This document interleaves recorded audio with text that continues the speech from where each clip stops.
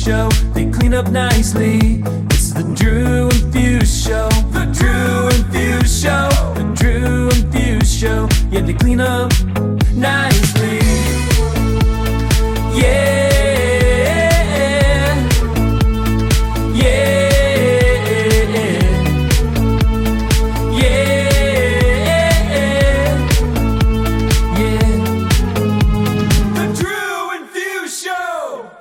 Hello. Yo, what's up? Daft Punk's in the building. How's it going, Fusemania?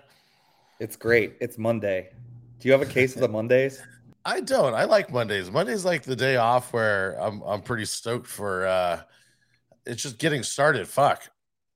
I need like 10 cups of coffee on Monday. So you got a semi case of the Mondays. I got a semi usually most of the time. So it's Monday. When this comes out, it'll be Wednesday. And what that means is you have 5 days left. 5 days left to buy your Daft Punk's merchandise. That's the links in our, the links in our bio on Instagram if you're looking to find it. It's on our little Solo 2 page. We have a limited run that we're offering of the rip-off logo of Daft Punk, which says Daft Punk's. Just add some S's. We just F and S. So if you want that and you're a fan of the show, you got 5 days left. It's a limited run. That's that. That's all I got to say about that. Yeah. How was your weekend? Good. Oh man, the week was kind of crazy. I flew to Colorado for a gig with Fit Radio and Orange Theory. I flew out this past Tuesday, and I was there until Friday. They had a big Orange Theory fitness convention going on. Fit Radio is now in partnership with Orange Theory gyms everywhere. So if you're in an Orange Theory gym working out, you'll be listening to Fit Radio mixes in the gym. And I got flown out. I got to play the showroom floor for the convention. And then I got to do 3 different coaches' workouts in the morning. So that was kind of, it was a lot because it was a lot of prep. And, this is the first time they did this with a live DJ. So I felt a lot of pressure to not suck. Do you have all your drops? I mean, not live there, but like when people are at Orange Theory, do you have your drops throughout the mixes or how does that work? So now we put only one drop in the mix, and it's like usually right at the 30-minute, like right around the 30-minute mark. But like some of the old mixes that are still up on the app, like, there's like Fusemania drops like every 10 minutes, which is probably really annoying if you're one of the coaches. So I was talking with you, and you were saying you're basically pretty famous there, right? All the coaches were like, "Oh my God, Fusemania!" Yeah, because you're one of the OG mixers, one of the main guys that helped start it off.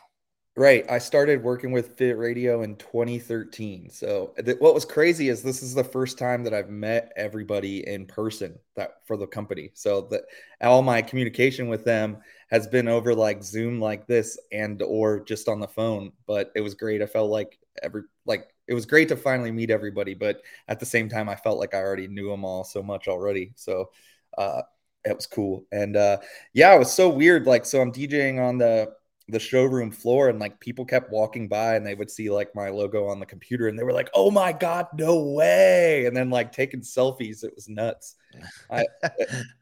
That's wild. Famous. Yeah, it's famous. It was really cool. Well, it was really cool. That's why I was wondering about the drops, because I'm sure they hear your name all the time. So it's pretty wild. Yeah. It was fun. And it was cool to see, like we talk about all the time personally, how like sometimes it's nice to go to events and DJ these things because you see like how much the work you do behind the scenes thing sometimes actually matters. Like even with the podcast, when we show up to like these DJ shows or events, when we get to talk to people and people are like, "Oh, I loved this," or "I loved that." It's kind of nice to feel that, because some days, when you're just at home working, it kind of feels like a job or just overwhelming with everything else that you and I have going on. Yeah. Sounds amazing. I also had a pretty cool week. I Oh, this is actually a little bit older. I opened up for James Kennedy from the Vanderpumps, Oh and yeah, I forgot about that. let me just tell you, that guy is so fucking famous. Like he walks in and girls are just screaming. He puts I'm playing songs and he just puts his hand up and everyone goes crazy. He could just stand there. I don't think he has to DJ. People would go crazy. But Yeah, Ashley is such a big fan. I don't know how many episodes or how many seasons are out of that show, but if I like meatloafed her, like, "Hey, mom, meatloaf," she would answer from like the back room. I think there's like 9 or 10 seasons though of that show, so it's pretty. I I, mean, I I didn't even know who the fuck he was. I'll be completely honest with you. No right? fucking clue. I didn't know until she started watching it, and then I saw like he played somewhere in Cincinnati like a year ago, and I was like, "Oh, that's who that dude was." But Oh. big time. Well, it was just interesting because it was all women, all girls, and they were just screaming at their top of their lungs. I mean, it was so loud over like the speakers. I don't even know if they could hear what I was playing. It was just a surreal experience. Sounds terrible. So Sounds like it was not fun. no, it was interesting. It was actually making me laugh hysterically because I was like, oh, here I am playing. I'm like, no one even knows I'm here, and this guy's just raising his arms like, and everyone's freaking out. But he did go on and played, and he did his thing. So I saw one of the videos you sent me. He was doing like the Fisher move, like is that what it was? I don't know. every time Wasn't I see paying videos attention. of Fisher DJing, he's like got that move going on. Oh my gosh, it's funny. That's how little I pay attention. It goes to show. Anything else? Did you do any That's it. this weekend? No. All right. Yeah. It was a pretty standard weekend for me as well back home in terms of Yeah. things I got back home. But we don't want to waste too much time. We've got a really good guest on the show today, and I'm just going to get right into it. He was a part of a couple of the most legendary crews in the DJ game, one being Deckstar and one being Screenworks. His remixes have been supported by the likes of Laid Back Luke, DJ Snake, Diplo, many, many more. He was all over the charts on Crooklyn Clan back in the day. He's still making a ton of edits and stuff now. He's appeared on the late night with Letterman and Kimmel. He's worked with clients such as Google, Virgin America, Nike, Vivo, and many, many more. He's got some legendary mixtapes and edits. He's also a resident at the Bungalow locations with Drew. Please help us welcome DJ Steve1der. What's up, fellas? What up? How are you guys? Good, man. Thanks for being on. Hey, thanks for having me, man. I'm always down to talk shop about DJ life. Yeah, we're stoked. I mean, I've been a big fan of yours for a while. I was telling you, I made you send me this old mixtape of yours that I love, and all your mixtapes for that matter are always just been in my rotation. Very dope. Thanks, man. Yeah, that was like 15 years old. That's the mixtapes just keep getting older, Which one was it, Drew, that you sent or that he sent you? What was it called? I think it was called In Control. It had a Serato CD cover. Oh, that's cool. I remember seeing that on Serato. But yeah, I think it was 2008 or maybe even 7. But yeah, that was a good time, man. Looking back, you don't know it, but that was very much a golden era. Like 2005, 2010 was a special time in DJing and pop culture and stuff. So I was glad to be a part of it then, like in the mix and stuff. Well, yeah, if you were playing before, Serato just made you 10 times better, and all of the other people hadn't really just jumped on. You didn't have the James Kennedys yet. Just being able to have the computer, and all of a sudden you're a DJ. It's like it just helped you enhance you to another level during that era. Yeah, it's funny when you mention that. I just thought to myself, is there any other job that an actor or a famous person can get paid well and do, and just have the least amount of skill doing it? And I was like, other than like endorsement stuff, where they're just pitching a product, I'm like, why is it that DJing became that thing for them all to do? Right. And maybe he has skills, but like you said, like if you're that famous, you can just stand there and you're making women excited, and I don't even think it matters. I was like thinking, almost, like he should hire just someone else to DJ and just stand there and throw shit at the crowd, and then do some dances and do the wavy things like Fuse was saying,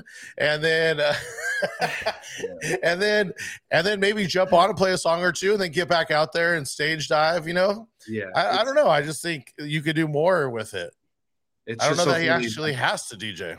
Yeah, the profession that we all chose is the one that anyone can just kind of like get in and out of real fast, and take bookings, or it is what it is. But it's just funny. Yeah. Well, he's not really stepping on our toes, so it's not a big deal. He's in another class, so I don't get offended. I just I'm with you. It's fun. And it's been happening so long. It's par for the course. I mean, it's right. The celebrity DJ thing has gone off, but I always credit it to talk about the mid 2000s to the AM era, and him elevating the profile of the DJ, but also when he passed, kind of like, to me, he was a gatekeeper. So once the ceiling was gone and there was no gatekeeper, then anyone could kind of join. You know what I mean? It's like when anyone is like at the top of their field, and that person leaves, and then it's fair game for anyone. But when there's someone who's at the top of their game, the club owners are saying, well, if you can't do that, we don't want you. Right. Well, and it almost felt like when AM passed that, like, he had so much clout and say and control over like what happened in, like, not only just like big nightclubs, but kind of the DJ game, I feel like, in general. And then, like, when he passed, there was nobody that filled into that role with like the same amount of clout. Yeah, I mean, that's why he was one of a kind, because no one could. I mean, we're all one of a kind in our own way, but yeah, like, right. And I think if anyone expected someone to, then those were unrealistic expectations, because he doing commercials with Kobe and on Entourage, right. The stuff he was doing was just so next level. But yeah, man, I think his influence is still happening with all the celebrity stuff, and it goes hand in hand. You know what I mean? Like someone took it there, and it was him. Yeah. Right. Are you originally from the LA area, or are you? Yeah, I'm born and raised in LA. Yep. Okay. All right. In that era, once you got on Deckstar and you were doing a lot of these travel shows too, or I don't know, maybe just tell some of the younger people that don't know a little bit about some of that time. Yeah, so I was, I came up as an underground hip hop DJ, really, like that, through the 90s, and I was very like. I met Spider around 2001, and we were DJing local bars in LA, like this place Circle Bar, which just closed, but it was like classic dive bar in Santa Monica, Venice Beach. But I was anti. I never wanted to play Be Faithful. Like, that song was way too commercial for me. Be Faithful had been out for like, I don't know, 6 years, and I refused to play it. But slowly but surely you realize, if like, you want to make some money, you kind of got to start playing some pop hits and commercial stuff. So eventually I loosened the grip on, I have to play this stuff. This is the music that's important, and realized I have to play more well-rounded across the board, and so this all coincides with the mashup craze, and you're hearing people mix rock records and 80s records and with new rap and all this stuff. And it just, at the time, it was so fresh. It's hard to explain, looking back at it now, it's par for the course, and funny enough that mashups have taken off on TikTok. It's like, funny. For me, it's vindicating that what we were doing, 15 plus years ago, just wasn't, it was underground culture then almost, like no one was hip to it. But what's the what's this, the store that's in all the malls that basically is using all of the thrift store era shit and like just rehashing it. We were just talking about yesterday. Well, no, there's another one. Anyways, it just reminds me of, it's like they're taking the 90s and just like redoing it. It's kind of like, I feel like a lot of these DJs are taking all the old shit and like doing the same mashups. Like, the Britney song was on. How many times I keep seeing that little thing pop up, or just old shit that was Yeah, just the old shit that's been like we've been doing for years and years and years is like just being basically put on. Yeah, it's wild. It's wild to see. It's validating. Urban Outfitters. That's what I was thinking. Urban Outfitters. Validating. Yeah. Back in my day, I feel like an old man, like looking on it, but I'm like, yeah, this makes a little sense because when it was starting to bubble, when you first heard of Z Trip and Inhumans, all these guys who were doing it, you're like, whoa, this stuff is crazy. It's hard to explain. It was just like it hadn't, it's a style of music and DJing that hadn't been explored. So this is why that was a special era, because all these things were coming together, and I was a local bar DJ. It's funny because my Saturday night gig was DJ. I was lugging 4 crates of records up a staircase to DJ at an Indian restaurant on Saturday nights. Like that was my big gig. It was like $200, and it was like, all right, like I finally got a gig. Like for me, I had been DJing for 6 years, but I was a amateur high school DJ, a college like dorm party DJ, and then kind of after college, you just kind of figure your way around, like who's who, what's what. Like luckily, I linked up with Spider. We both had underground hip hop groups, and we met at a college radio station, KXLU, which is Loyola Marymount. And we ended up there the same night, both promoting our groups, and instantly hit it off. We were like, oh, you like the same things? Like instantly we're like, oh yeah, like you like the same hip hop as me. Like we have the same sense of humor. So that was really cool to like find an ally early in the DJ game, and to talk about DJing nowadays as an older DJ, one thing I miss is like linking up with DJs as much as we did back then. Because back then is like you link with DJs, trade music, talk about things, it was like very open market, So for me, yeah, it was just basic local stuff. And then I remember hearing about this guy AM and all these parties he was doing, and he was getting $20,000 a gig, and like just being a bar DJ making $200, it didn't even seem real. It's hard to explain. Like I couldn't fathom a DJ making that much money. And I remember, and it's in your own backyard. Yeah, exactly. I was not involved in the Hollywood scene. I was just like, I was very anti that.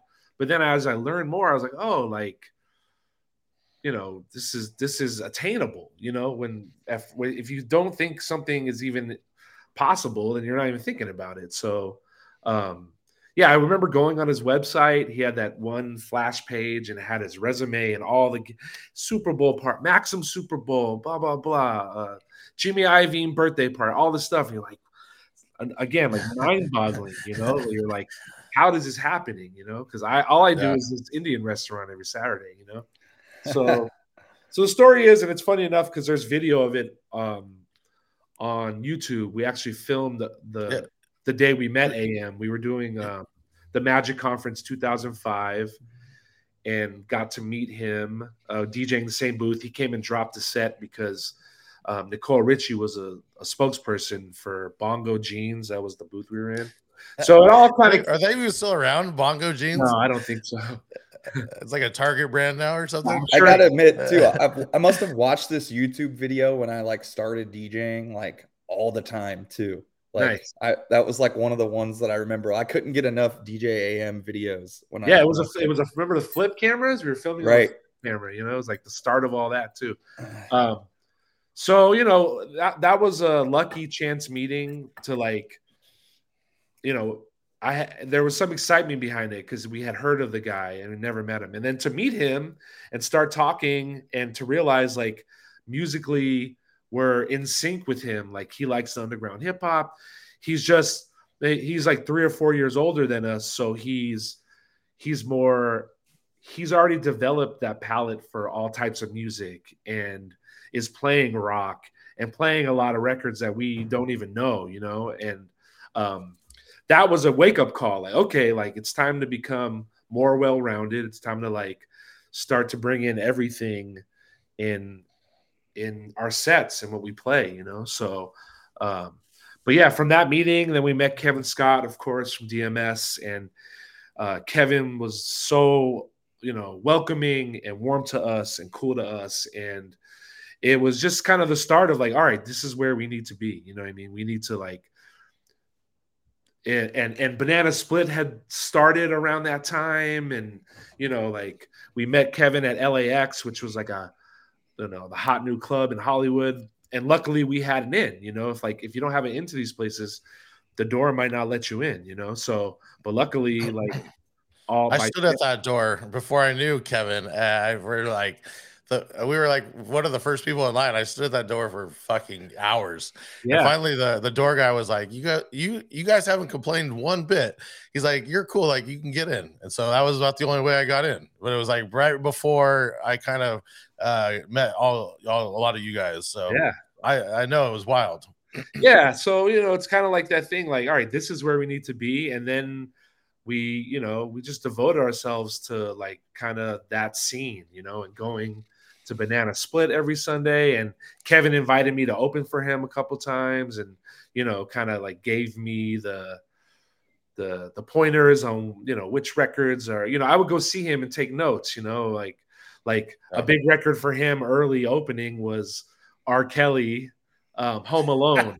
With R. Kelly and Keith Murray, you know, and it was just like this vibey R&B record, and it's like, okay, like I get that, you know, but it was also like there was a lot to learn of being an opener, not playing the hits, not stepping on the headliner's toes, you know, not there was a lot more rules to all that back then, especially in the vinyl days, as opposed to like what it is now. I mean, clearly there's a lot more music and styles and tastes change, you know, but if you stepped on the headliner's toes back then, it was bad news for you, you know, like if they came in and heard you playing the biggest song, like I think Crazy in Love, well, no, that was like 2003, but I'm trying to think of what like the big songs of that time were. I think Usher, yeah, was like 2005 maybe, but a lot of those like records were becoming big, and it's like just know to stay away from them, you know what I mean? Like figure out what works, you know. So Kev put me up on a lot of game, and yeah, that was kind of my introduction to getting on Deckstar, you know, as AM like kind of like taking a liking to me and Spider, and you know, believing in our ability, and you know, brought us on board, which was awesome, you know, like wouldn't want to be connected to another DJ in the game at that point, you know. And just I've always wondered what it'd be like to, you know, a lot of, I guess with the early Deckstar days, a lot of people were wanting to book AM, right? And then to get him, you would have to book a lot of you guys on the crew. Is that right? I mean, I kind of like I wasn't next up in line, you know, like there were other guys on the roster that like I think were more suited for that slot, you know, but definitely there were spots that he was playing. I think it was Fluid in San Francisco was one that they would book Crook and Clan and AM and like all these guys. And it was one of those spots that was out of town. I hadn't done a lot of out of town gigs, but it was on my radar as a place that like the top dogs would spin at. So I told myself I want to play there, figure out how I can get in there. And linking with Deckstar definitely helped that. You know, it wasn't like okay, you know, like we'll book you because you're on Deckstar, but it just it made whoever was booking there at the time have more faith in me that like, okay, AM co-signs this guy, like we trust that guy, you know. And before that, the first out of town gigs were at Harrah's Casino in Kansas City. That was like wow. That was when I quit my day job. Actually, I was running a tape vault, like editing reels and doing stuff for directors and music videos. And yeah, I landed. Like I think Deckstar got me in to that gig, and like one night DJing there paid more than a month of my 9 to 5. So I was like, yeah, I think I'm gonna go try this out. try to start the DJing. You know what I mean? So Like, wild. as cool as a job that was, it was a really cool job. And sometimes I like maybe I should have kept my foot in that door, but yeah, and that was my first. It was kind of a good introduction to out of town gigs because it was kind of low pressure in a way because it didn't get too slammed. It was like this big concert kind of hall that like wasn't a club. Like they were trying to make a club. It was a weird fit, but also a good place to get your reps in, you know? And yeah, you know, I remember Steve Aoki was DJing there and Tina T and Spider and Kevin, like, you know, and we all would trade notes. Oh, what worked for you? Oh, what was the big song? Yeah. And, you know, I mean, Aoki would ask me for music because he was open format then. I think it was like very electro for him. You know what I mean? He was just getting his foot in as a DJ. So, but that was a good place to like kind of like get my out of town reps in, you know, because it was low pressure. It didn't feel like if it was a slow night, it wasn't because the DJ. It was, you know, maybe the turnout and stuff, you know. But and the music wise, they're probably just a little bit behind LA, right? So yeah, totally. Yeah, I mean, you can work a lot of the newer shit, or like older shit. I think like Chris Brown Run It was a huge record there, but yeah, and it's Midwest, you know, so they have different tastes and stuff. So that was what was cool about it is as you travel, you realize things are regional. You know, so it set me up like, all right, if I go to Texas, they have a whole different palette than Kansas City, than Chicago, than New York or Miami. So, you know, becoming a traveling DJ helps you become well-rounded, you know, like some of my first gigs in New York. I remember covering for Rockticon once and they wanted a lot of house and I didn't know anything about house. I'll be honest. You know what I mean? Like house was the last thing on my mind and like in my palette, but he sent me a lot of the classics and, you know, it's like the World Hold On and the Love Generation. And that was so big. Yeah. You know, like at that time. But then that's when it made me realize I got to go hear some DJs play house music because I have to know what's up in that world, you know? So becoming a traveling DJ was great for my musical, you know, the development of my. Well, we have a ton of questions for music, and that's a good little segue into like I want to dive deep into a lot of the music stuff and prepping for out of state stuff and whatnot. So Fuse, we got a little segment video. We roll it all the time. Super high quality. By the way, I love that intro video, man. That was awesome. 10 out of 10, dude. So good. Well, these segment videos just get better. So, all right, here we go. Hey, Drew and Fuse, Kermit the Frog here.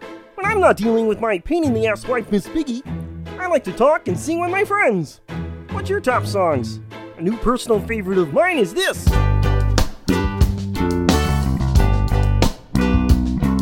It's the Drew and Fuse Show, the Drew and Fuse Show, and they clean up nicely, because usually they look like shit. Yay!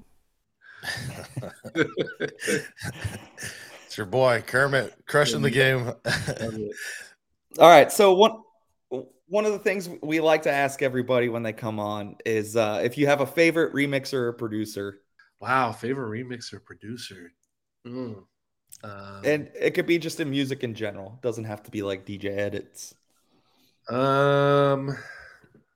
Probably DJ Premier, just because I was such a fan of all his production in the 90s and Gangstar and J. Rue and Nas and just KRS, like everything he did, I just blew my mind when I first heard it, you know, but there's so many. I mean, yeah. Do you watch his YouTube show? It's his YouTube channel. He has like about the DAT, and he'll like play. No, it's not his DAT, but it's like the floppy disk or whatever he has that goes in the MPC. Yeah, I've seen a lot of them. Yeah, they're dope for sure. Yeah, I don't know what number they're up to, but I watched a lot of them for sure. If you could pick one song, what would your theme song be? Like it follows you everywhere you go. Any song? Any song. Ay. These are tough. Like you walk into the I should grocery have store, prepped, boom. prep me on this. I think Roy Ayers, Everybody Loves the Sunshine, because it's just so vibey and peaceful, and like you feel like you're at the beach when that song's on, like it. Yeah, I like it. Drew, what would yours be? I've never asked you. Oh, see, now I'm like him. I wish I would have prepped for this. Oh, fuck, man. I got to think of it. For some reason, you guys ever seen I'm Gonna Get You, Sucker? Of course. Where he walks out with the shoes and he has the goldfish. I always just think of some kind of like, funk song, like with a lot of horns, something with a lot of horns. Yeah. I'm big into horns. I always wanted I love tracks with horns, and I love horns. I have like a whole subgenre of just horns. So I was gonna ask if you tag that tracks, if you tag horns on songs and just type in horns and then they're a ton of that. So I love that. So yeah, I'd have something with that. I gotta think about that one. I'm not sure. Yeah, I don't know what mine would be either. I feel like baseball players have it the best because they can always change their theme song when they walk up. But like now that it's in the playoffs, I just can't help but think like Bryce Harper always comes out to Moby Flower, and I just think that's sick. It's like wow, and it's just dope every time he comes to the plate. That's cool. Yeah. Let's see.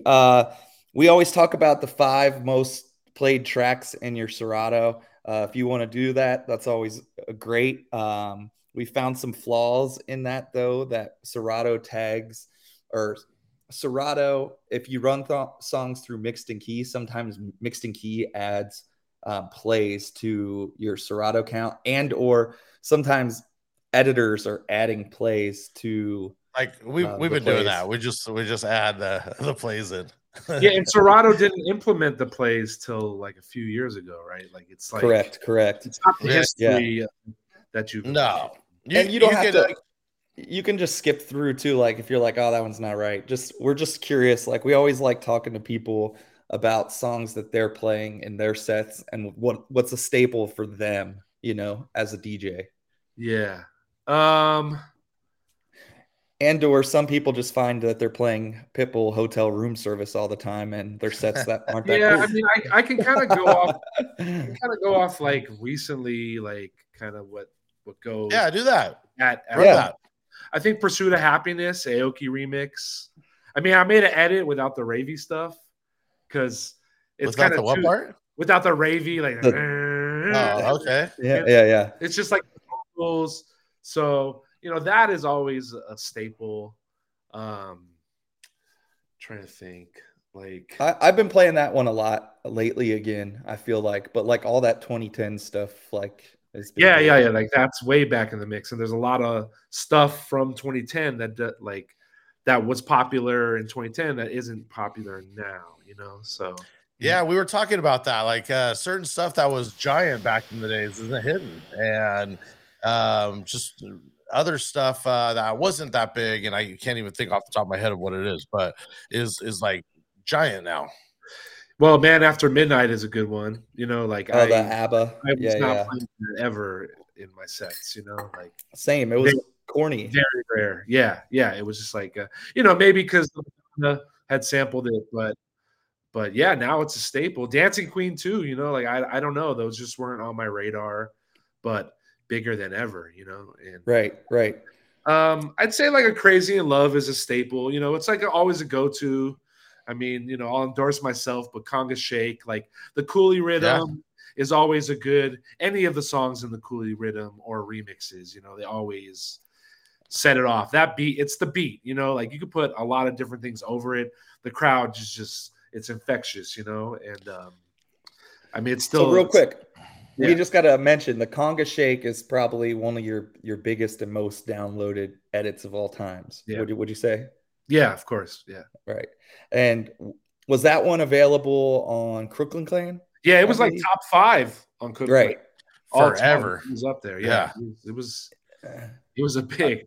I wish Yeah, I got. it's- You know what? I wish I had done what they did with Be Faithful and like went the route of trying to license it. You know what I mean? Like get it signed off, because DJs are playing it at like NBA games and arenas and stuff. It's almost like a rock jam of sorts. And I'm like, well, if I was at a restaurant once in Vegas and Gloria Estefan was there with her family. And I was so tempted to be like, hey, I made an edit of your song, but also like didn't want to say it because it's kind of like, I don't know. It's incriminating at the same time. Yeah, Where exactly. she could be like, oh, you're the guy. I'll leave that alone, you know. But I was like, all it was, you know, the Cooley rhythm and, you know, conga and the Shake What Your Mama Gave You. You know, you could get those 3 songs licensed, then hey, man, like, you know, like the amount of times that got played, and you know, if it became an official track, I was like, that would have been cool. But none of us were thinking about that stuff back in the day, you know. But so with that track, were you playing that before and you were like, oh, I just want a way to like make it a little bit doper? Or were you I feel like in that era we were all just like, how can we play songs more unique to sound fresher in our sets, right? It was like more of a little bit of a deeper track where it's like, oh, these other guys aren't playing this, let me figure out a way to flip this, like the Gloria Estefan. Yeah, the Gloria Estefan specifically. Like, what made you come up with that? Is that you were playing it, or it was like just something random? No, I always love the horns. You know, like you say, you love horns on tracks. Yeah, and I always love that intro. But I love like clearly the Latin vibe of conga. But when the drums come in, they're almost more like 80s, and it's not as Latin. You know what I mean? So, you know, they're almost like programmed like a Prince song or something, you know? So the funny story about that is when I made it, I sent it to Kevin. I mean, I told the story before, and Kevin was just like, his response was like, Steve, does the world really need another Cooley Rhythm remix? Because there was a bunch out, you know. I think Sis did the Suavemente one, and you know, there was just like a bunch of versions of it, you know, like right. There's Nina Sky and the Pitbull and the Mr. Vegas, and it was just like there was already enough in that rhythm that you could play it and but I was what did you make that on? I made on Pro Tools. Are you still using I don't know. Pro Tools? Kind of works, like it fits, you know. I was like, especially when the hype, the Shake What Your Mama Gave You come in, it's like it brings it up even more, you know, it's kind of like the structure of it was perfect, you know. It was like a breakdown, beat comes in, gets even more, and I don't know. It worked to me. It was just like a one-off. Usually those are like the best ones where you don't overthink it, put it together, send it out, and you know. Oh, we had a conga line challenge for the longest, like at the beginning of when we started doing this podcast, and it was record a conga line happening without the conga, and maybe we need to have it with the conga and for Steve's remix moving forward. But I know I played your remix one time at Heat for this was it Mary Kay makeup? It was like a corporate party, and it was all women, and I played it, and there was a conga line around the whole around the room and shit. It was fucking like sometimes I think I should have made like an 8-minute version. Just, you know, there's some songs you play through the night and you're just like, I wish this was 10 minutes because the crowd loves it. They don't want it to stop. If it goes that long, they're not going to be mad at you. You know what I mean? It's not like change it up. Like usually it's like that for new big songs, you know, but like I think that's the beauty of that track is that it works for a corporate crowd. It works for a bar crowd. It works, you know, it's a good way to segue to a Latin house set, you know, to like, you can really go anywhere with it. And as DJs, we're always looking for tools to get us in another direction or, you know, to keep things moving, you know what I mean? Yeah. No, I agree. No, I love that track, and I use it for a lot of the segues you're talking. So I'm just wondering what the story behind it was. So you talked about prepping, going to other cities. I know you're not traveling like you were back then, but what's like kind of the mentality you wrap your head around trying to, prep for other cities. I mean, then it was looking at radio charts. It was finding what the top radio stations were in the city and looking at what they were playing, or the mix show DJs. Now it's pretty easy because everyone is giving up everything everywhere. Like the DJs on TikTok, like the top 7 songs in Miami. You know what I mean? Like it's like Right. people are throwing this information at you, but back then it was how do you figure out? Or talking to the openers after the gig, trying to, or talking to other DJs, like what works here, what works there. I'm a very community driven DJ. I like to share info. I always trade. I always feel like I'm losing trades with other DJs. Like I'm giving them way more heat than they give me. But I've always been one.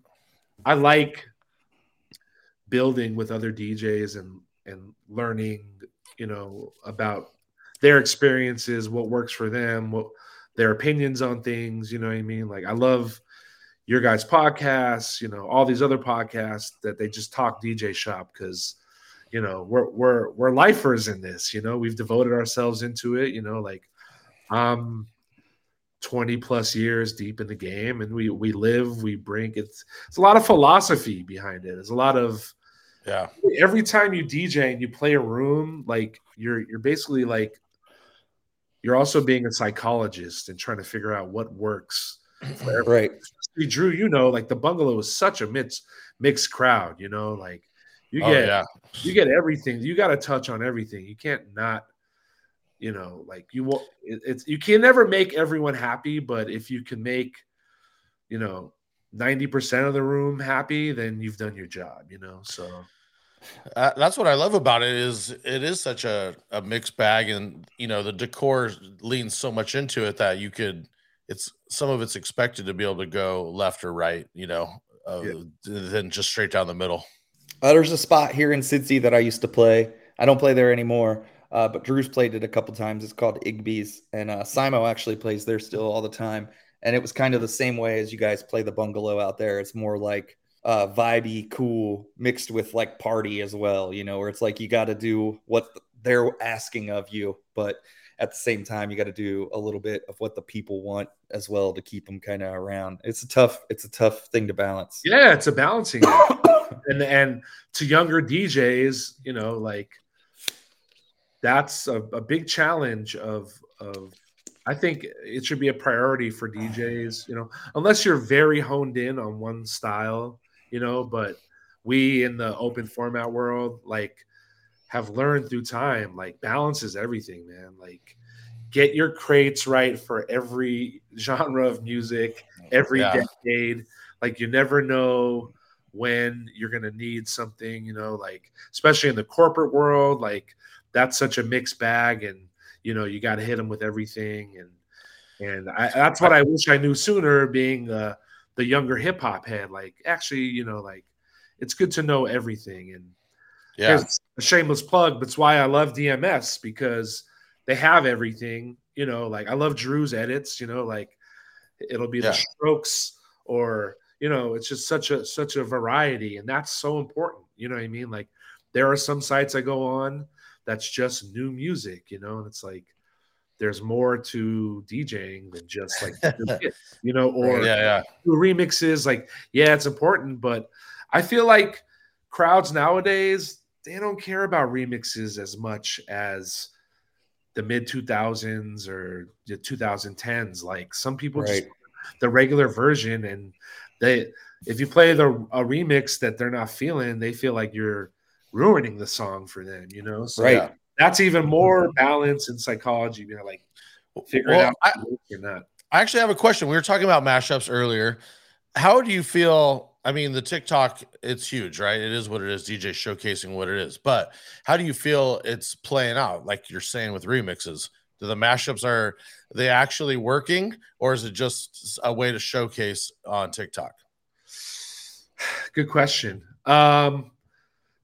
Me and Spider talk about that all the time, because I'll be like, have you heard that? And then he's like, does that really work? You know what I mean? And I'm like, yeah, it's important to, like, just because it's got 1 million views on TikTok doesn't mean everyone's going to like it in the club, So I I think there's some crossover. I mean, I like it to like get intel like on, oh, I like that beat, but the vocal on it I don't care for, but I'll go Right. download that instrumental and then maybe work on something of my own, you know what I mean? So, but Right. it's hard to say, like I'm trying to think like a good case study would be Makeba or Makiba, Yeah. That was really big on social media, and I've tried to run it a lot and to a mixed reaction, to where it seems Same. like Feel some the people same way. care about it, but I've played it a few times. Like I play it at Bungalow Huntington Beach, which is a lot more house driven than Long Beach, and I've gotten great reaction to it there. Yeah. You know what I mean? So it really is situational, and yeah, just because it's on social media doesn't mean it's going to work in the Right. club. So, But I'm with you with certain blends. If the beat's dope, and it's usually when they don't have a clue what the beat is, right? Because then they don't have a reference point to you're mashing it up or ruining it. It's just like a better version of the original. Yeah. Right. So one of the other things that we wanted to talk music-wise was just some of the mixtapes that you've done. I think one of the popular ones was a Nate Dogg mixtape. Yeah. Yeah. I did that in 2008. It was actually before he passed. I just thought about it for a second. I was like, this dude has so much music and so much of it's popular. So much was on the radio, like if you were in LA and you were listening to Power 106 or The Beat, and it was like Melody and the Hollow Boys. It was just like Nate Dogg hits all the time, and I was like, I should do like a best of, which is basically what it was, and trim the fat, like if he was just on the hook of a song, just use that, you know what I mean? Like I'm very much a student of like the Beat Junkies and like melody and like clean mixing. And, like, it's almost like a house way of mixing hip hop, like holding a tight mix. And, whereas the New York approach was more slamming and like best parts of the record, so I kind of took some of that East Coast mentality to the Nate Dogg mixtape. Like there's some mixing, but it was more like, here's the meat and potatoes. Like this is like the best of the Nate Dogg, like, some full songs, but mostly like little hooks or features and stuff. And yeah, it got a really good response. I think it was because I made it before he passed, and then the passing kind of elevates people's thirst for it, but right. I've always, like DJ Rob One, who was an underground hip hop DJ in the 90s and 2000s in LA. Like I loved his mixtapes. I used to go down Melrose and there were so many cool hip hop stories that sold mixtapes and mix CDs. So I love mixtapes, and I still go on Mixcloud a lot to listen to mixes. And I feel like it's almost like a lost art though with like new DJs. Like they're not like even like the house DJs. Like it used to be like even Diplo had like the BBC mix, and that he had some big like his big BBC mixes that were big. But now I feel like I don't know. You just don't see as much anymore. And maybe I'm wrong. No, you're right. It's a labor of love and it's time consuming. And, it's like, it's the energy and effort you put into it to the reward you get back from it, and it's like, you could spend 6 months on a mix, put it out and it just disappears into the oblivion of the internet. It's very tough. I think that's why people work on remixes and original tracks more, because there you're planting a seed that other DJs will play and get the word out. I've had a lot of people come up to me and ask me what a remix was and give me their email. And, like I have a funny story. I was doing the floor room in West Hollywood, and it's very like tough door, celebrity driven, and like LeBron was there. And I played an edit, a DJ Swift edit, who's like, I'm on his Patreon. He makes really dope breakdown edits and remixes and stuff. And his manager, this guy Maverick Carter, came up to me. He's like, it was like a Jay-Z blend I was playing, because I was like, oh, they love Jay-Z. Like I'm gonna play to their Jay-Z fandom. Yeah. And, I played the edit and he came up to me. He's like, what edit is that? I was like, oh, it's like a DJ edit. He's like, all right, thanks, man. I'll find it on YouTube or something like that. I'll get it. And I stopped him. I was like, you're not going to find this out there. Like, because I got it from his Patreon. Like, it's not floating in those where you could just find it. Right. I was like, let me get your email. I sent it to you. He gave me his email. I sent it to him. Never heard back, but it was just a funny story because, like, to us, those edits that are like not accessible are like the most important ones. You know what I mean? The ones that that not everyone has. You know, secret weapons, whatever you want to call them. You know, so. Right. That's why they hire you again, because you sound fresh. They like it. It's like, oh, it's that thing that you can do that they can't do. Editing is one of the most important things, I think, to like making a DJ stand out. And like, not even in terms of like, you don't have to make like custom like edits, bootlegs, like with vocals, but like if you can just edit songs that come in the way you want and that are different from other people, like I think it makes you stand out so much more as a DJ. And to be honest, I love stems, man. Like, you know, like we were saying, I got the new M2. Like I spent a lot on it, but I wanted the most powerful machine because I didn't want any lag or any, you know, and I've found like I play Ain't No Fun a lot at Long Beach. It's an anthem. You know what I mean? Yeah. Like it is Long Beach, you know? So it's Long Beach. But now I like the whole time through the song, I'm stemming like vocals out and just the bass, you know what I mean? Because people's songs that people sing along to now, like if you got them with you, you can play along and you're doing like almost a live re-editing there, you know, like taking this out, taking that out. So that's been really fun, man. But I agree. That's why Serato was the game changer. And that era, early mid 2000s, was so crazy because it was the start of that. It was like, oh, like we can edit, change, and create anything like that, you know. So. And like you mentioned earlier, you know, you said you're willing to share stuff with other DJs and give back. And I like doing that too. But what I will say for me is like, I don't care if you're a great editor or, you know, you got one edit that I've liked. I just want you to feel, I want to feel like if I'm sharing something with somebody that they are also giving back to the community as a whole and not just being a taker and just taking shit. Like that's, I think, very important is like, if you're a DJ, like at least be trying to like make stuff and give back or like, you know, not just be like, oh, I'm just taking everything I can get from everybody. I agree with that. I feel that's life. I feel the same way, but also like it's kind of like there's no way to track. Like you know who makes edits and you know who doesn't. You know what I mean? Right, like, right. It's hard to like, you know. But I've always felt that way, like inside about certain DJs who don't make edits, who don't put out mixtapes, who do. You know what I mean? To me, like I'm just like I keep a mental note. I'm like, all right, like. You're not giving back, but you know, honestly, there's more to gain from giving back than to not. So if DJs choose that and they don't want to contribute to the greater good of the, you know, edit culture and all that, like so be it. But there's going to be way more reward in sharing your edits, you know, like to go back to your question with the producer or remixer, like I've always been a fan of Eccentric, DJ Eccentric. Even when he was doing a lot of the twerk stuff, like I could tell this guy was super gifted early on because like when a DJ makes an edit and I have trouble figuring out how they did it or like, you know, like their sequencing and stuff. I'm like, all right, that's talent, you know, and he's, you know, I subscribe to his Patreon and I'd love his R&B vibe and just like, I play a lot of his stuff and always have even like a lot of the trap stuff was dope back in the day and the twerk stuff. And,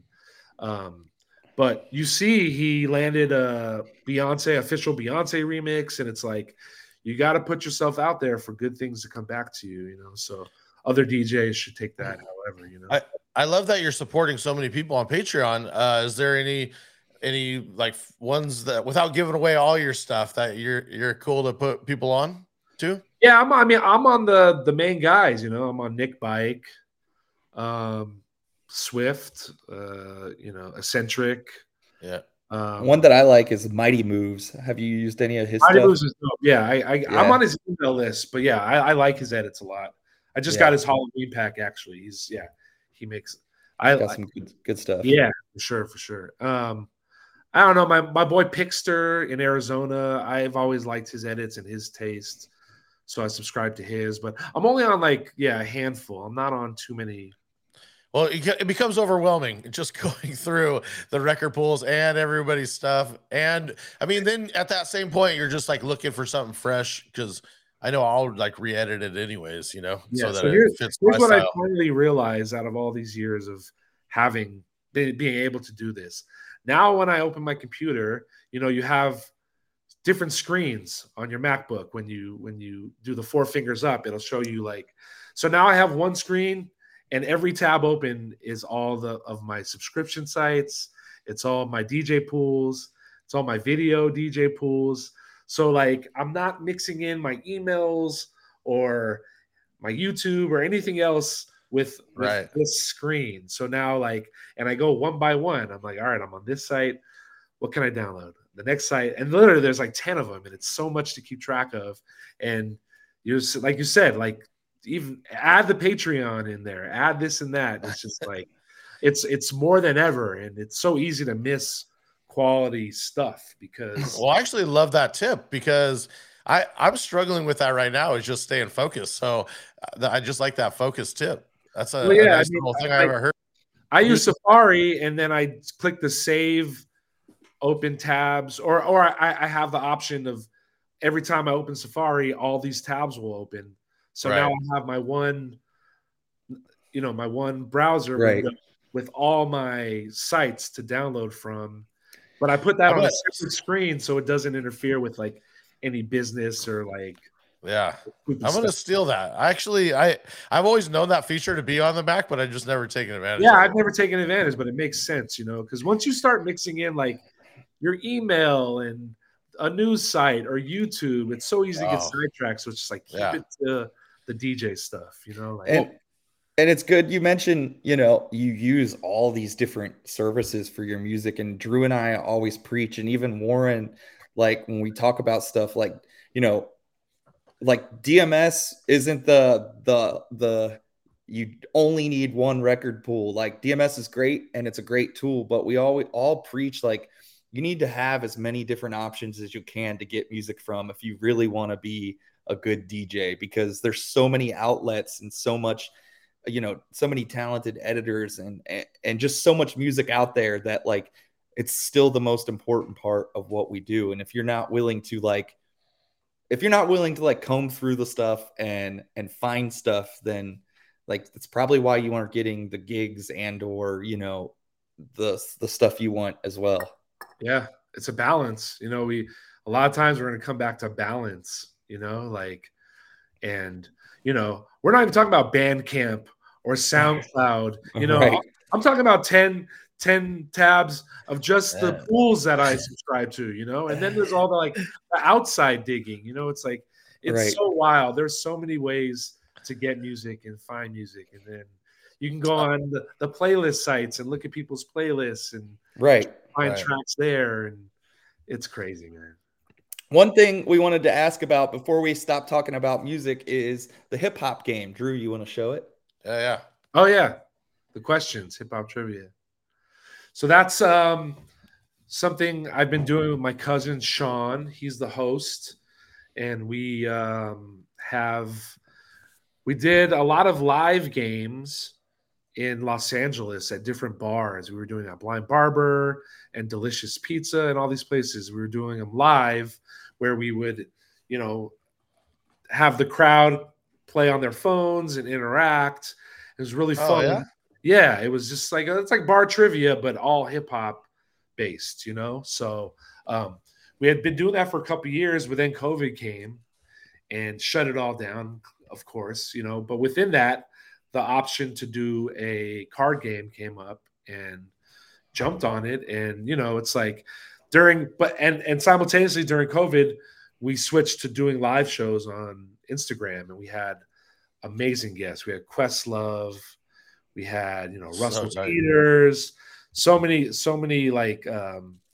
hip hop legends, Dante Ross.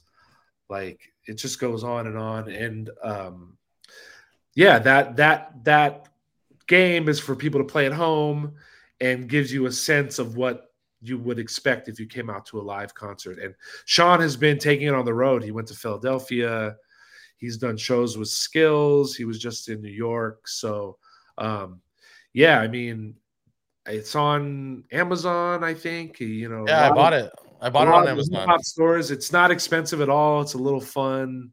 You got nothing to do, drink with some friends, break that out, test the hip-hop. Yeah. Yeah, I definitely would recommend this. It's a lot of fun. Perfect for the 50th anniversary too. It just worked out. Even if you just want to, I flip through it just to be like, oh, I didn't know that fact. Like even if I'm not playing with somebody, I just flip through it and be like, oh shit, that was interesting. We're all music nerds. That's just specified on hip hop. But I feel like any DJ could nerd out on some music trivia for sure. If you can't, then why are you a DJ? Right. So we got another segment video I'm gonna play. This is our production segment video. We want to talk to you a little bit about production. I know we touched on it a little bit, but and video DJing. So I'm gonna roll this and then we'll get started. Hey, what is up, Drew and Fuse? It is Mark McGrath from the band Sugar Ray, off the charts, but always in our heart. Hey, Drew and Fuse, when I'm not busy being the handsome, dashing fella that I am, at least I had a few good years in the 90s, I work on music, like writing hit #1 songs like Fly and Every Morning. Maybe someday you'll have a hit. Let's talk production. Let's talk inspiration. Actually, you know what? I don't even like Drew and Fuse. Who are they?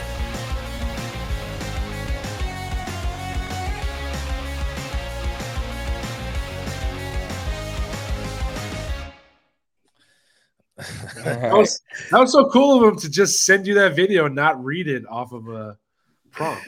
He totally winged it, and I actually forgot that he did that one. So I was expecting something else, but yeah, it was awesome. So, what DAW you mentioned you were using Pro Tools? Do you still use Pro Tools, or are you using something else? Okay, cool. Yeah.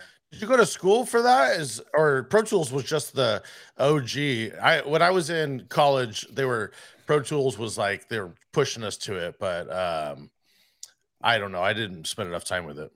Yeah, I have friends who produce. Like 2 of my best friends are professional producers. So one of them back then was heavy into Pro Tools. So I would sit in and watch him work and do sessions and kind of got an idea of it, just kind of like sitting and bugging him, asking him things about it. So that was kind of how I learned that. And then Ableton is very self-explanatory and, it's super deep when you get into it, but it's still, you can get enough across just by kind of the basics of Ableton. I agree. The warping, there's like the main things you need to know with warping and setting markers and like kind of all that stuff. And once you know them, you're like good to flow. My challenge has always been mixing. Like even Conga Shake, I didn't really mix at all. Like, I don't know if I put a limiter or anything on it. Like I just sent it out as is, but one reason I really like Eccentric is because his stuff sounds so good. I'm like, but what's cool about his Patreon is if you do the higher tier, he lets you download his Ableton sessions and then open them up. So I saw he was using a lot of Sound Toys mixing plugins. So I bought those instantly. I'm like, all right, I need those. You know what I mean? Like if you want, you find editors, remixers that you like their sound and then, kind of learn.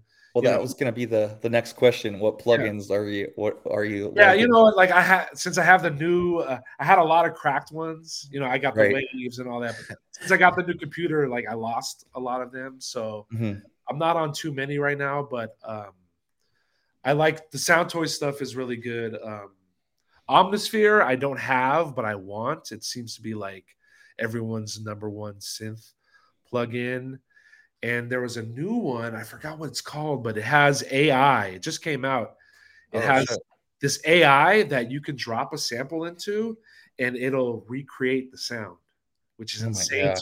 No matter what it is, even an analog, even a horn, anything. But you could take I saw it. It's like $200, dude. Like the stuff that's about to come out is insane, and that to me opens up a whole new level of remixing and editing, and like because we're all trying to we're all like, I love like kind of recreating stuff but giving it a newer twist, and having those tools gives that. Like, look at so the guy U-Turn from Oliver, Yeah.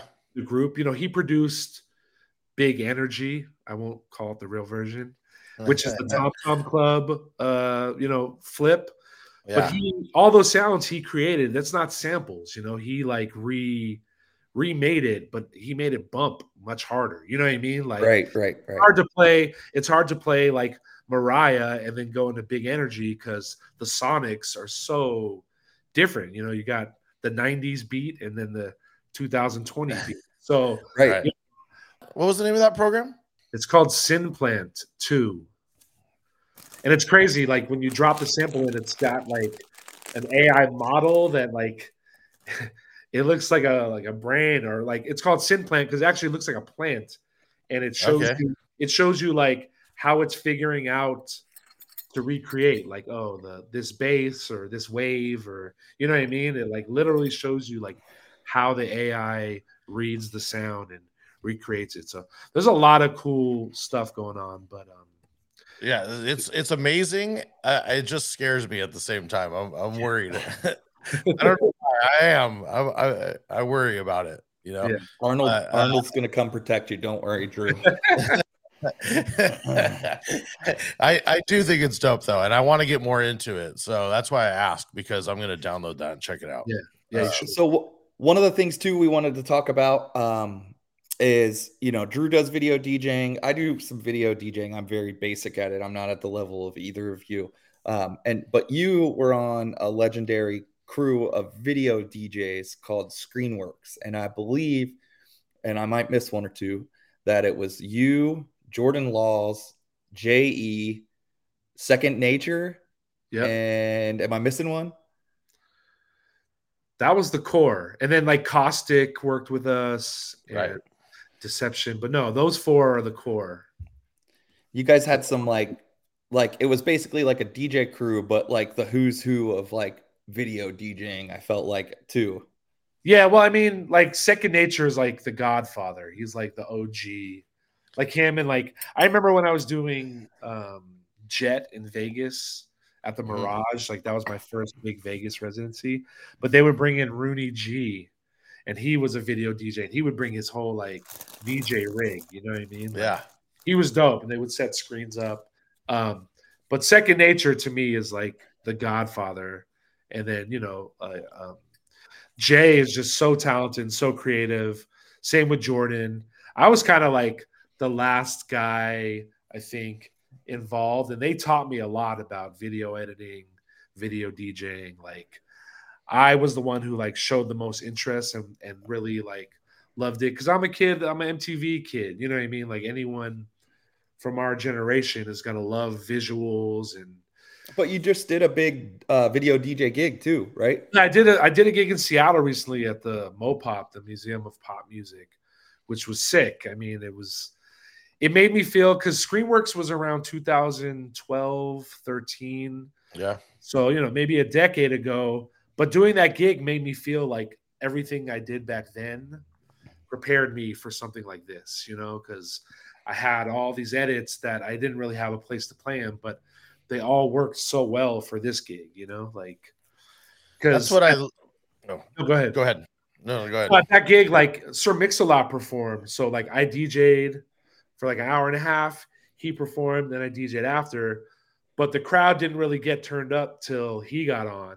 So for the first hour and a half, I played a lot of movie edits and a lot of the customs that Screenworks had made.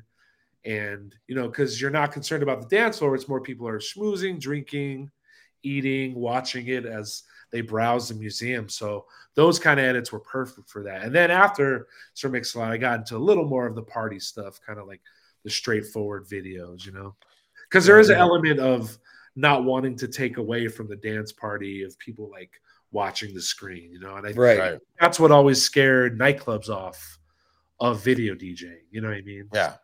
But But the way you guys did it is the way I loved it. It was clips. You know, like you said, you were an MTV kid, grew up. Well, my parents owned a video store growing up, so like just watching movies and like all that stuff. I like all the media, so I like the second era or the second what I'm trying to say, simulation of the TV with just whatever's happening. I felt like the way you guys were doing it, there was intricate parts, but it wasn't just like taking over. You could enjoy it as like something unique, but then the music did its own stuff.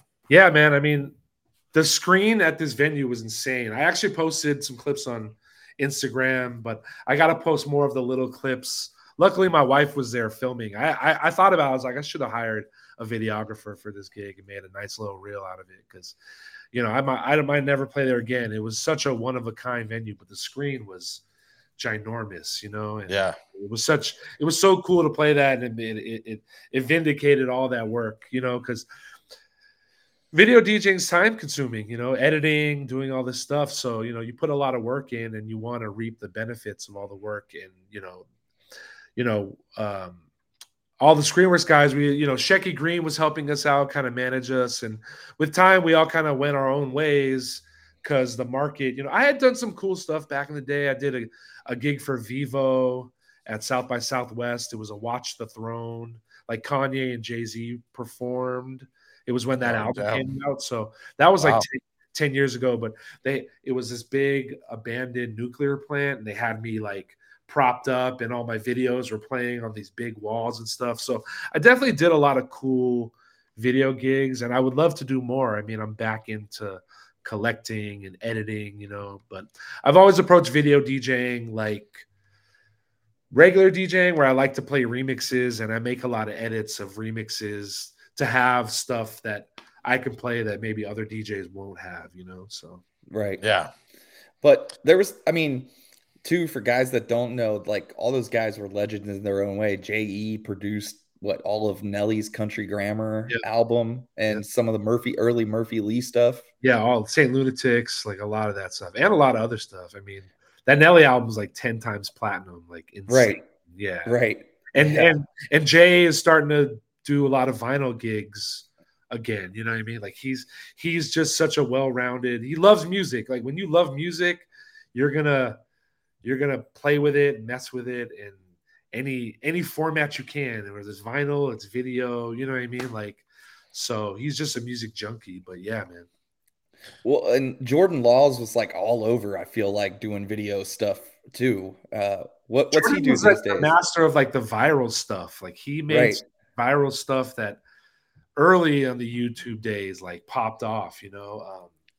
I think Jordan's in New York. I know he was living in Colombia for a minute, but I talk to Laws every now and then. But I was in Paris, maybe like this is the first time I think I went, and we always followed each other, and he was like commenting on something I was doing out there. I think he maybe lived out there for a minute too. Yeah, he was traveling. Yeah, he was floating around for sure. He's a cultured guy. He likes to see the world and take in everything. So.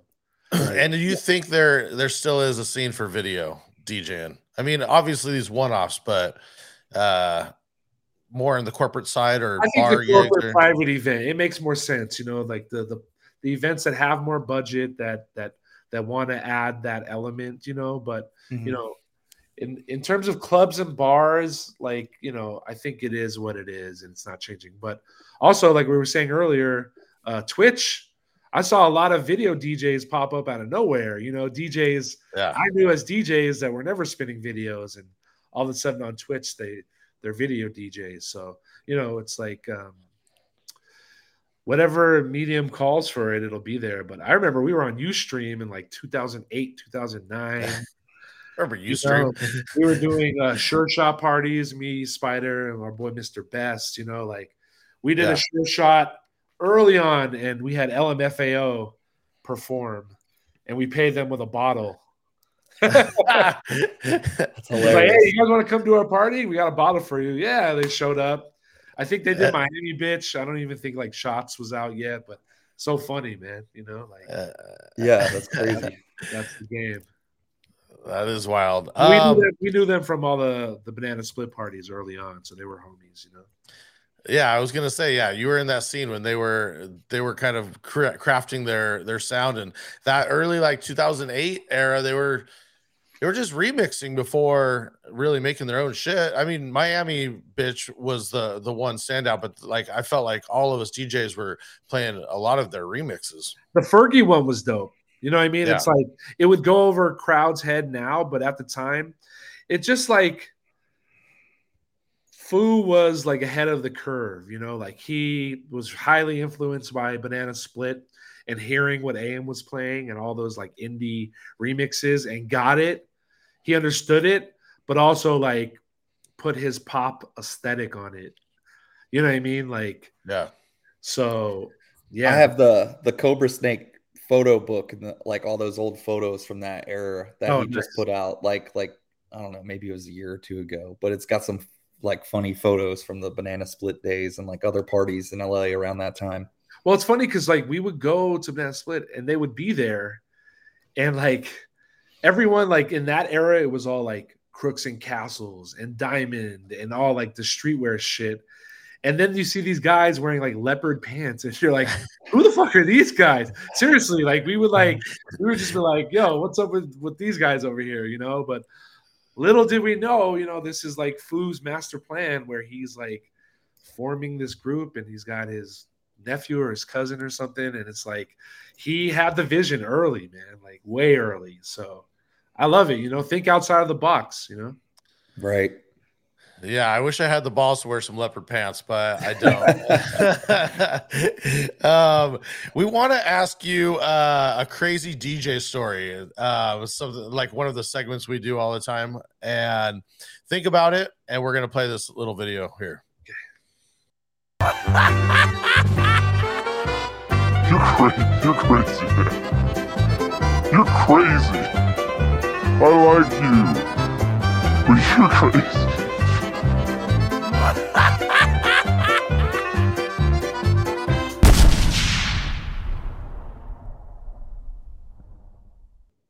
Oh, it's just bad.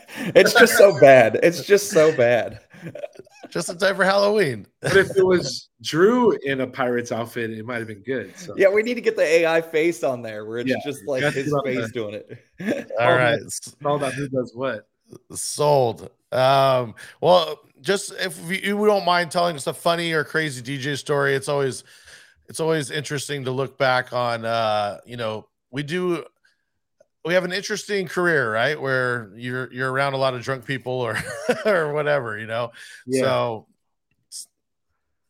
trying to think. I mean, anything good or bad. It could be a bad, like a night. It could be both bad. if you can't decide.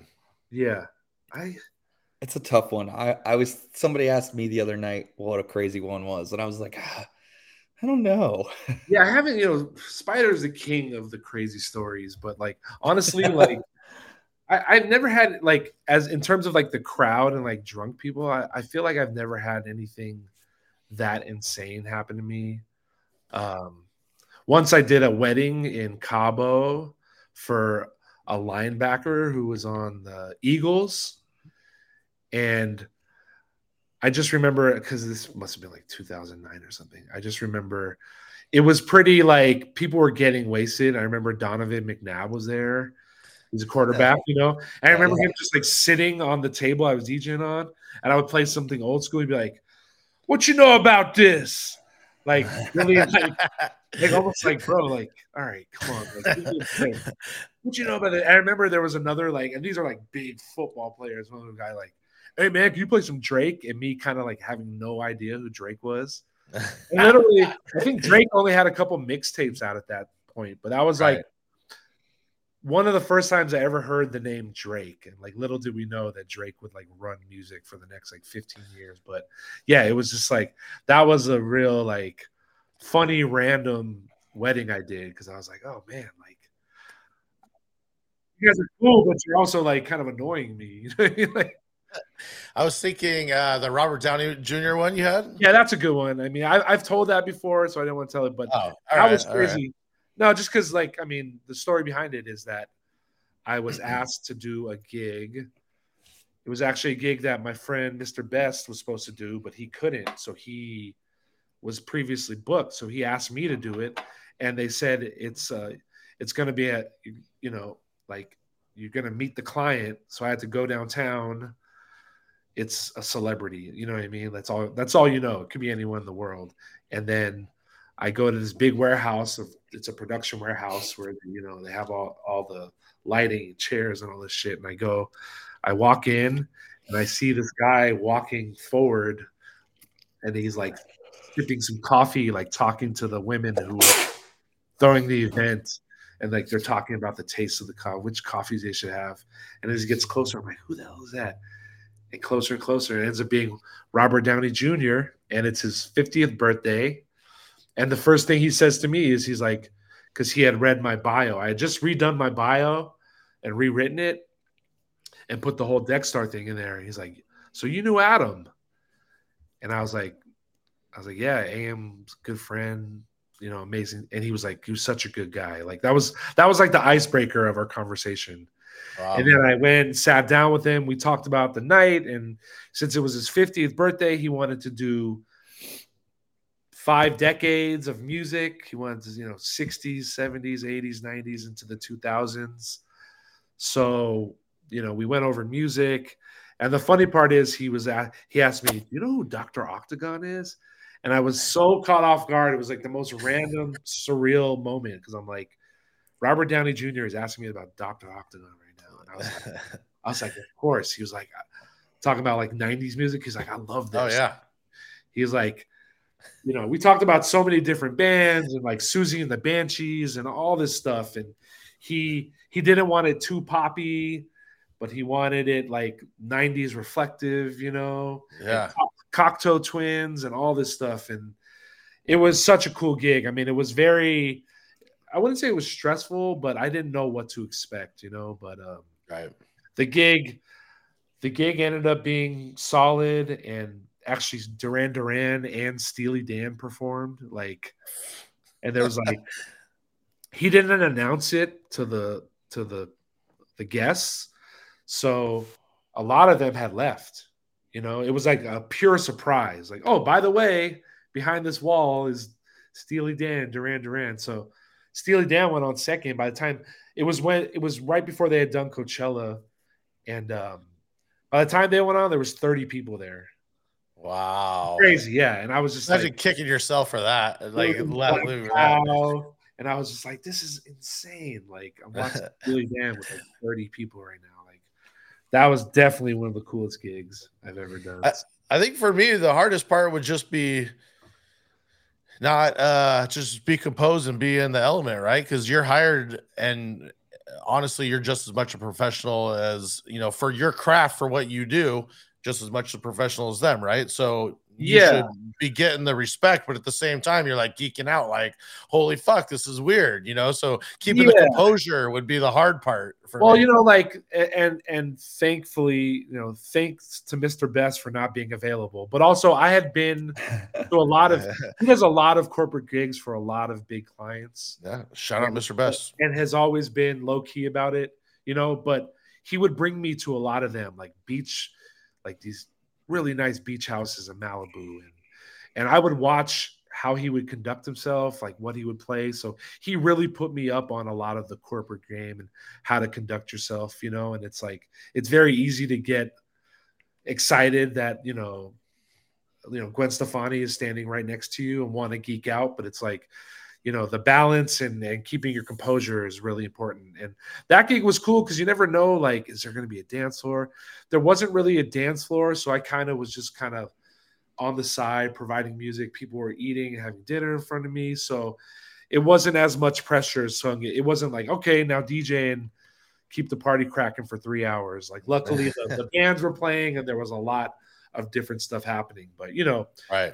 I always psych myself out for every gig I do. I'm always like, you know, if if you don't get nervous for your gigs and you don't care about them, even my residencies that I've done a million times, it's like, oh, what's going to happen this weekend? Like, Yeah. what will I do? So, it's a balance of like not psyching yourself out, but still Well, staying composed, I've learned to like channel that energy into really like over prepping, right? So that over prepping does pay off down the road. Like we've talked about throughout this whole show is you take that energy, you over prep, and then it might not pay off till later if you didn't end up using it, but it's still using that energy for, something eventually that's going to come up. I mean, I'm sure you've had corporate gigs where you prepped for a packed dance floor, and by some chance, like things dragged out, and by the time you got on, like half the crowd had left. You know what I mean? Like, yep. And it's just like, Right. and then you're imagining like, oh, I'm rocking this party, but then when you get there, it's like half the crowd, and managing that is way different than managing a full raged party. So there's always variables. I was just gonna say, like, I prepped all this year for like Reds games that I DJ'd with all these like slam edits and stuff that had like a lot of energy.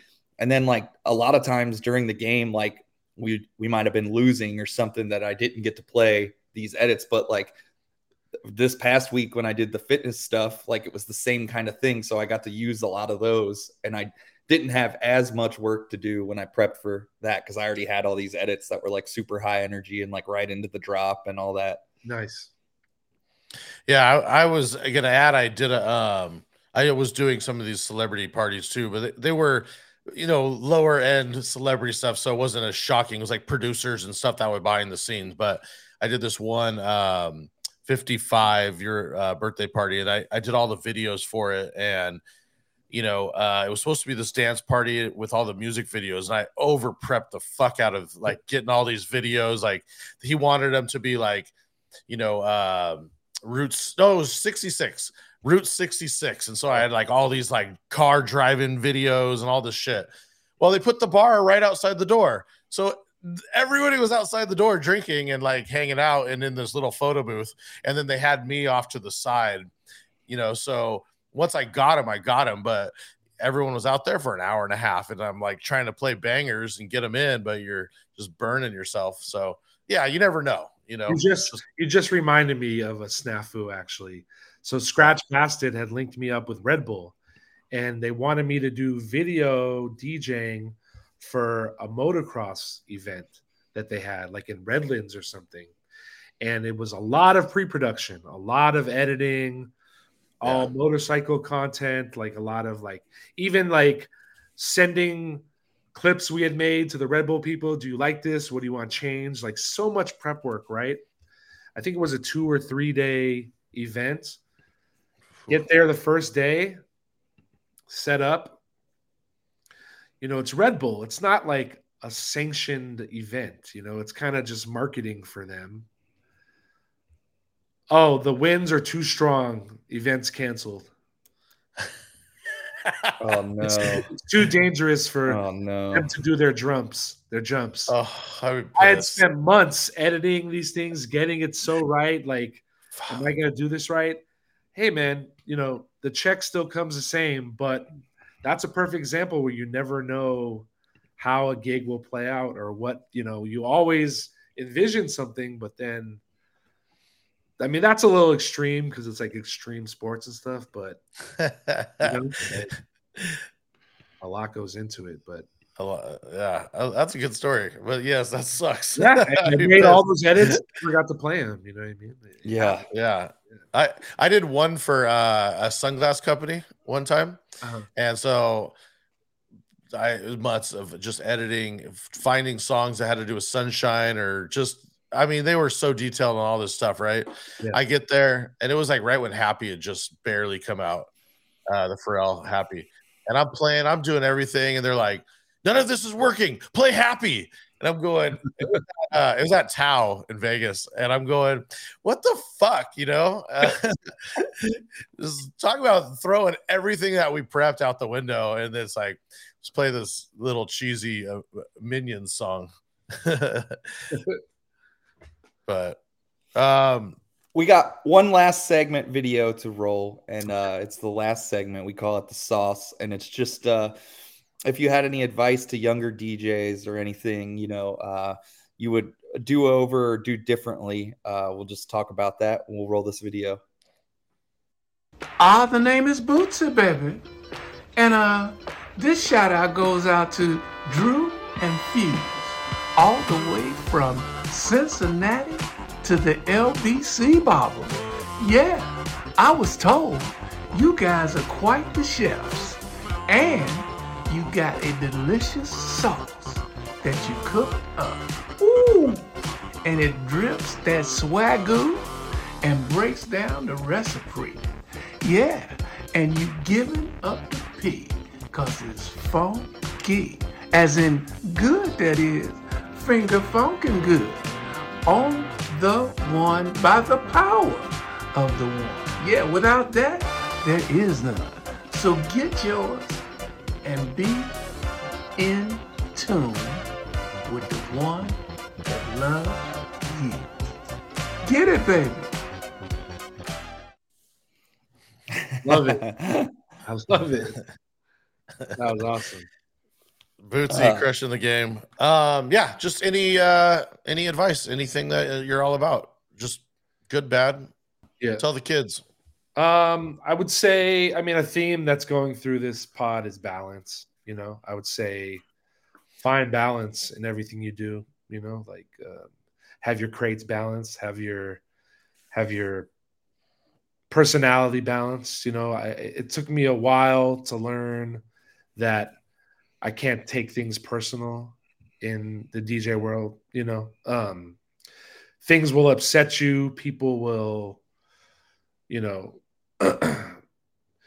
will feel like you're not getting a return on your value, but don't make any irrational decisions based on that. Just put your head down, keep working, keep it moving. Nothing is granted, or nothing is deserved in life, or especially in DJing. You might think because you do something you deserve something, but that's just not the case. So you got to work hard and earn everything. And one thing, it's like a catch-22, because one thing I've learned is you want in this game, but a lot of times the loyalty isn't returned. So there's something to find. There is a balance of distributing your loyalty and expecting loyalty back. Because I found a lot that, a lot of clubs and bars and places are not as loyal to you as the DJ they hire as you are to them as their employer, So, unfortunately, there's a lot of DJs in the world, and, a lot of us can be expendable, So you might think that your loyalty will make you not expendable, but you can have a residency or a gig and do everything right, and they still might decide to go with someone else. You know what I mean? So that's kind of what I mean in terms of stay balanced and do what's best for you always, and make the decisions that serve you the most, not that serve other people, or, it's this game is tricky. You know what I mean? There's a lot of politics to it, and you gotta play your cards right, and I've been in the game for 20 years, and, I've made some wrong decisions. I made some right decisions, but, stay loyal to yourself, I guess, is the best advice, Yeah, I love that sauce. That was a good one. Yeah. Was it ragu or? That was one of the better ones. Honey barbecue, some ranch. It's a high-end brand for sure. High-end brand. Well, it was one of the good ones. I like that a lot. It felt very genuine. And I think it's true. I've had some weird fallouts with DJ homies over gigs and residencies in different cities, and it's I've never been one to play the politics and try to force myself in situations. I take what comes to me, and I'm thankful that a lot of dope gigs and work has come my way, but there's different approaches. You can be that guy who goes out and tries to get everything they want and by force, you know what I mean? But I've always just kind of played my position and tried not to ruffle too many feathers and, just played it cool and let the work speak for itself, Amen. I agree. Right. Yeah. If there's anything you're wanting to promote or just your social media, just tell everybody that listens where they can find you. DJ Steve1der on Instagram. I'm probably most active on there. Steve1der on X, Twitter, but that place is toxic. So it's more of like weird opinions on there, but most of my, I got some cool stuff on TikTok too. I think it's either Steve1der or DJ Steve1der. I don't know. There's some people, I've never been able to sync all my social medias with the same name. So, and what about your edits or remixes? Where are they? I mean, there's some on DMS. I don't have a Patreon right now. I've still been making stuff, but I've been doing more video edits, And I've always wondered, is there a market, like a Patreon market for video edits? I think so. You think so? Yeah. Too, if there's any edits that you want up, like anything new or whatever, this episode will go up Wednesday. So if you want like five or six edits of yours to go up, just send them to us. We'll put them up on DMS. Oh, yeah. So, Mixcloud. If they go on my Instagram, I have one of those link trees that has all my socials. So just look up DJ Steve1der. All that, it should all be there. Yeah. I love it. And you got a good website too. I like that. Yeah. Thanks, man. Yeah.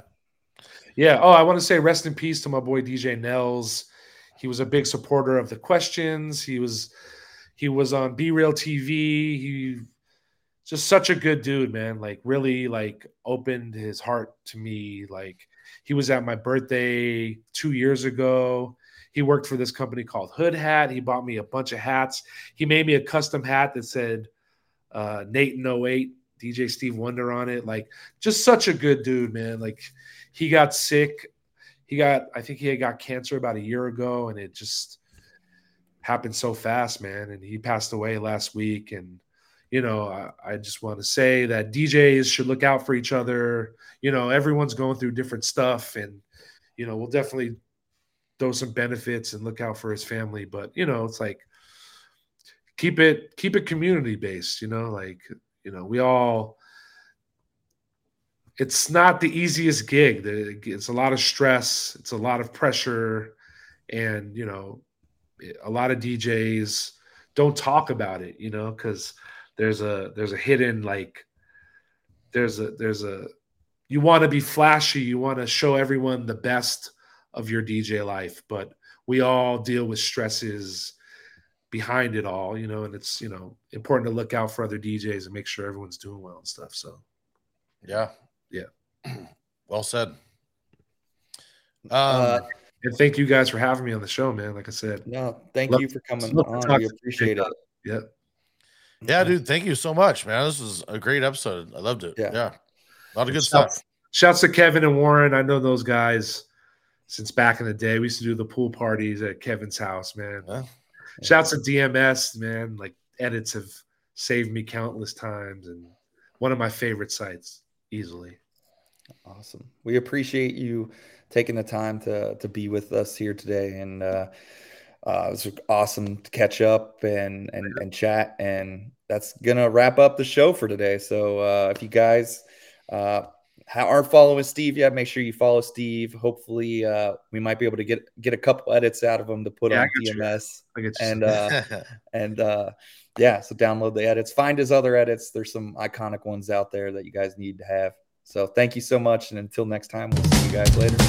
Yeah, dude. Thank you. Peace.